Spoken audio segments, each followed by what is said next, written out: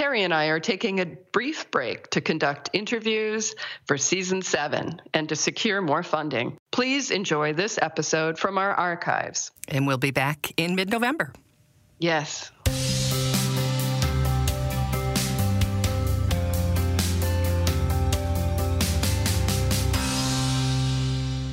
Hello, and thank you for joining us on Giving Voice to Depression. I'm Bridget. And I'm Terry. More than 350 million people worldwide suffer from depression, but you do not have to have it yourself to be affected by it. Its prevalence pretty much guarantees that someone you care about battles its darkness. This podcast tries to shine some light into that darkness. We're not experts, and we're not therapists. We're sisters and best friends who live with depression and are committed to encouraging healthy, healing conversations about mental illness. Episodes in this season are made possible by a grant from the Charles E. Kubly Foundation, which is dedicated to bettering the lives of those affected by depression. Hi, Bridget. Hi, Terry. The world's leading researchers have determined that one of the most effective ways of erasing stigma of mental illness is for people with lived experience to tell their stories of recovery. I love that. People with lived experience to tell their stories of recovery. Hiding our mental health experiences often leads to shame. Telling our stories can replace that shame with a sense of authority and empowerment. Bring it on. Absolutely. Today's guest does bring it on. Mark Hennick is the embodiment of that finding. His early life was one of struggle, stigma, and multiple suicide attempts. After being literally pulled back over the rail of a bridge by a stranger during what he calls his last attempt, Mark made the choice and did the hard work to become a person who pulls others back, gives them hope for another chance at life, by sharing his intimate and true story to let us all know that recovery and happiness really are possible, even for people who have been literally over the rail. In last week's episode, Mark debunked some of the myths of suicide for us, and today he shares his own personal story. Mark also has a TED Talk about his experience, which we'll link to in this episode, and you might want to check out. It's called Why We Choose Suicide, and it's one of the most watched videos in the world, having just broken 5 million views. And views are real people, you know, people who are listening to it. It's so wonderful how he's turned it all around to help people. His story resonates with people because it's true, and it's relatable, and it's hopeful. Here's Mark Hennick giving his voice to depression.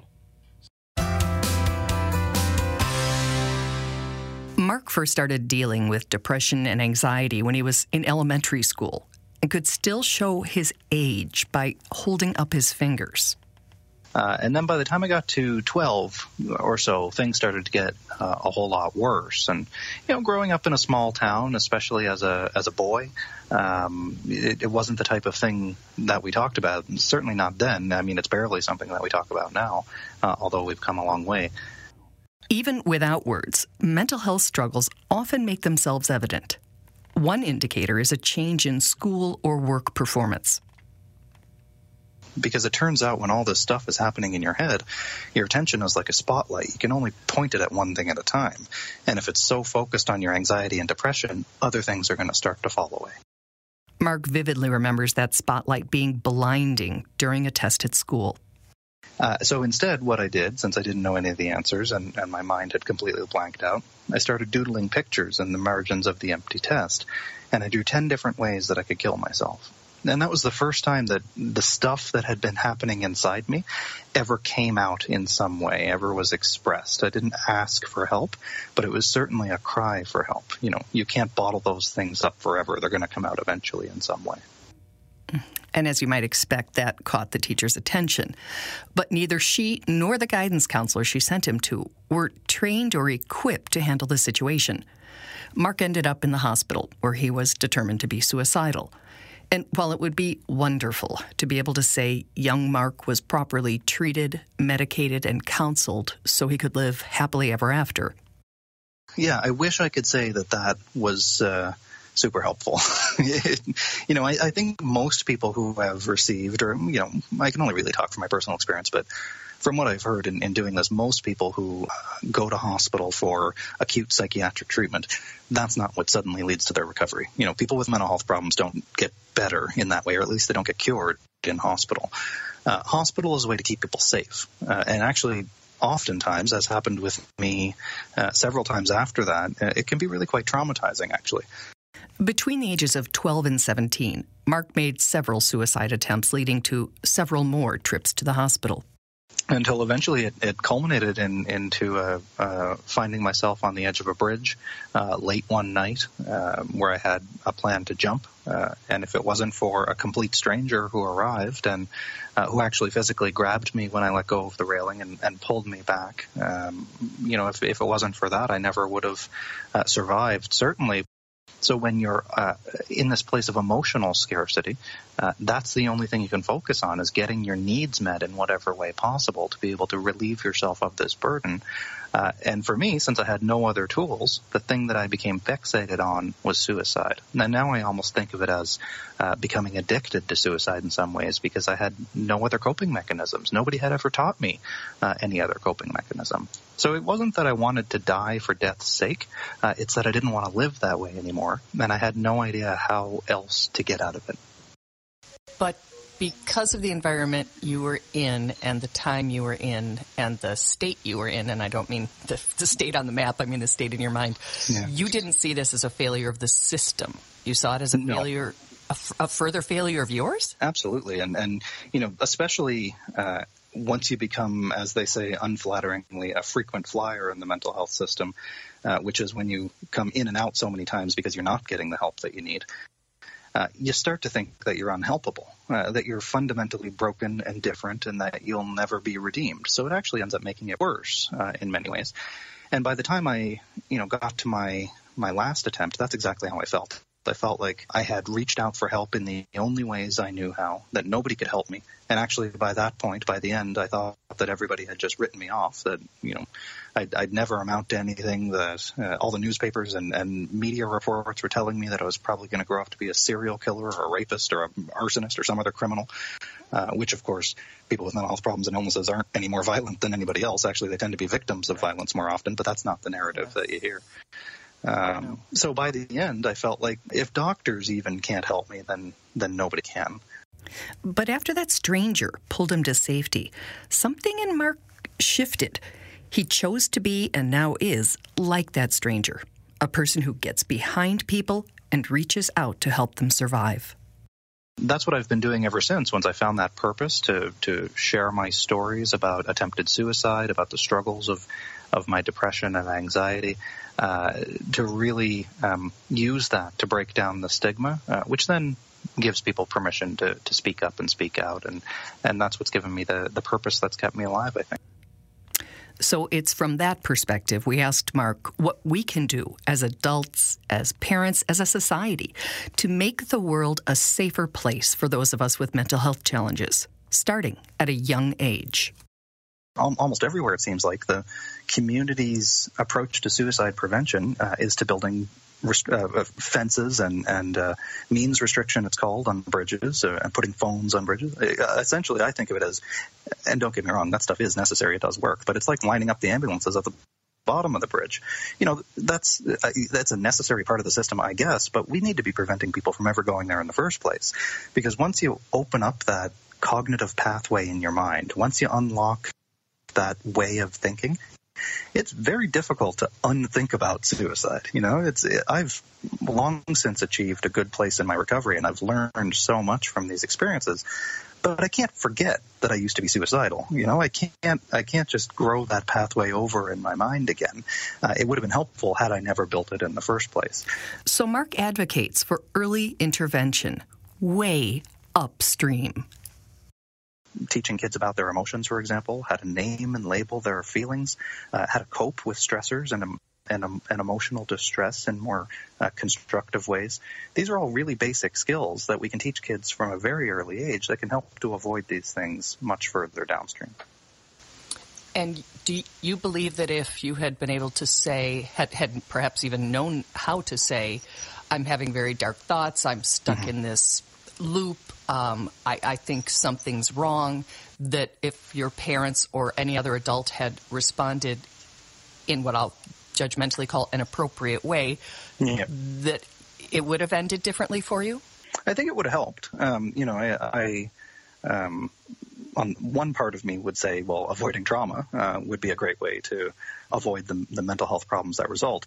But, realistically speaking, if we're not able to prevent all bad things that happen to everybody, then giving them the tools more effectively to deal with those, giving them the safety to work through these kinds of issues. And we're still really not doing that.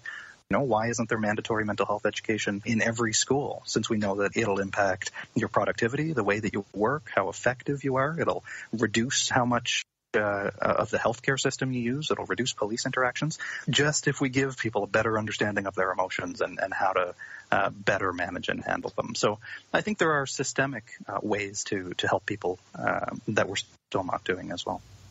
So I asked that question right back. Why isn't there mandatory mental health education in every school? It's a long-term investment, and in certainly a political landscape that happens in 4-year or 2-year cycles, or even just perpetually political. I don't think that people really have that long view that if we invest in elementary age kids or in prenatal care, even to go back that far, that it's going to have benefits 20 years downstream, 30, 40 lifetime benefits downstream. I don't think most politicians who are holding the purse strings are exactly thinking that far. And I think that's the real tragedy, because life happens in long term. It doesn't happen in election cycles. A real tragedy, because resilient parents raise resilient children. And if we start teaching and talking about mental health and coping strategies and how to support ourselves and each other, that will impact generations to come and could, and I don't say this naively or lightly, could change the world. So I think that if we were to do that, if we were to invest in this kind of generational shift, I think you're right. It would reverberate around the world, change eventually our companies, our schools, our politics in that way, as people who are more resilient and more mentally healthy start to age. That's not about avoiding struggle. It's not about avoiding every bad thing that might happen. It's about learning how to deal with it better. And that's what resilience is. Resilience isn't avoiding struggle. Resilience is bouncing back from struggle. And right now we need to be able to help people do that. So if anyone listening is aware of a program or organization that's successfully working toward that goal, please let us know and we'll profile it in a future episode. For now, though, we'll return the focus to ourselves, which we can work on right now. One of the reasons we reached out to Mark, before we even realized he was that TED Talk guy, is because he wrote an article about getting really good at depression. Do tell. Yeah, absolutely. And I think that for some people, recovery is something that happens 100% right away. You're cured. Hallelujah, move on with your life. That seems to be the minority of people. It certainly hasn't been my experience. I take medication. It happens to work for me. I also do therapy. That combination approach is generally the best approach. But I also leave room for the fact that I'm going to relapse from time to time. I'm still going to have hard days. And everybody has hard days, but I'm still going to have days and weeks, sometimes months of depression and of anxiety where it actually interferes with my life. However, knowing that, it doesn't necessarily mean that I'm uncurable anymore. In fact, I've actually been able to turn the tables on it and say, I've gotten through this before. Why wouldn't I get through it this time? And actually, every time I get through it, I learn a little bit more each time about what helps me to recognize that it's coming on, what helps me to get out of it. Sometimes it's just a matter of patience, realizing that, this is going to be a tough couple of weeks, and that's okay. It's allowed to be a tough couple of weeks. I have depression. That's how it goes. So I think it helps to give you perspective. It helps to shorten the relapses, I think, knowing that you actually have more power over this thing than you think you do, and that it just may be cyclical in nature. It may be episodic in nature, and that's okay. Not okay in a welcomed way, of course, just a realistic one. And then Mark implements the coping strategies he's learned work for him. Well, first of all, recognizing that it's happening, I think, is key. And that seems like a simple thing, realizing, oh, I'm depressed again. Well, it's actually not, because one of the functions of depression is that blinding effect. The depression doesn't want you to know that it's coming, because then you might do something to make it go away. It's sneaky that way. So I think recognizing, I haven't been quite myself for the last few weeks. I wonder what's going on here. I'm withdrawing more. Part of it is recognizing what your individual manifestations of your diagnosis are, too, or whether or not you have a diagnosis. For me, it's withdrawing more, becoming more irritable, eating differently, less healthily, for sure, interacting differently with people. So when I start to notice that trend happening, that shift from my baseline, that's the first step to then starting to implement some of my recovery strategies. I can give myself more time to complete tasks, for example, so I can focus on them better.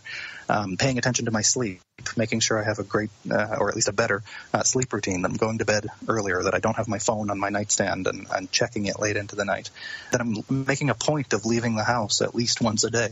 Making some of these small changes in my life that maybe have gone off the rails as a result of my depression.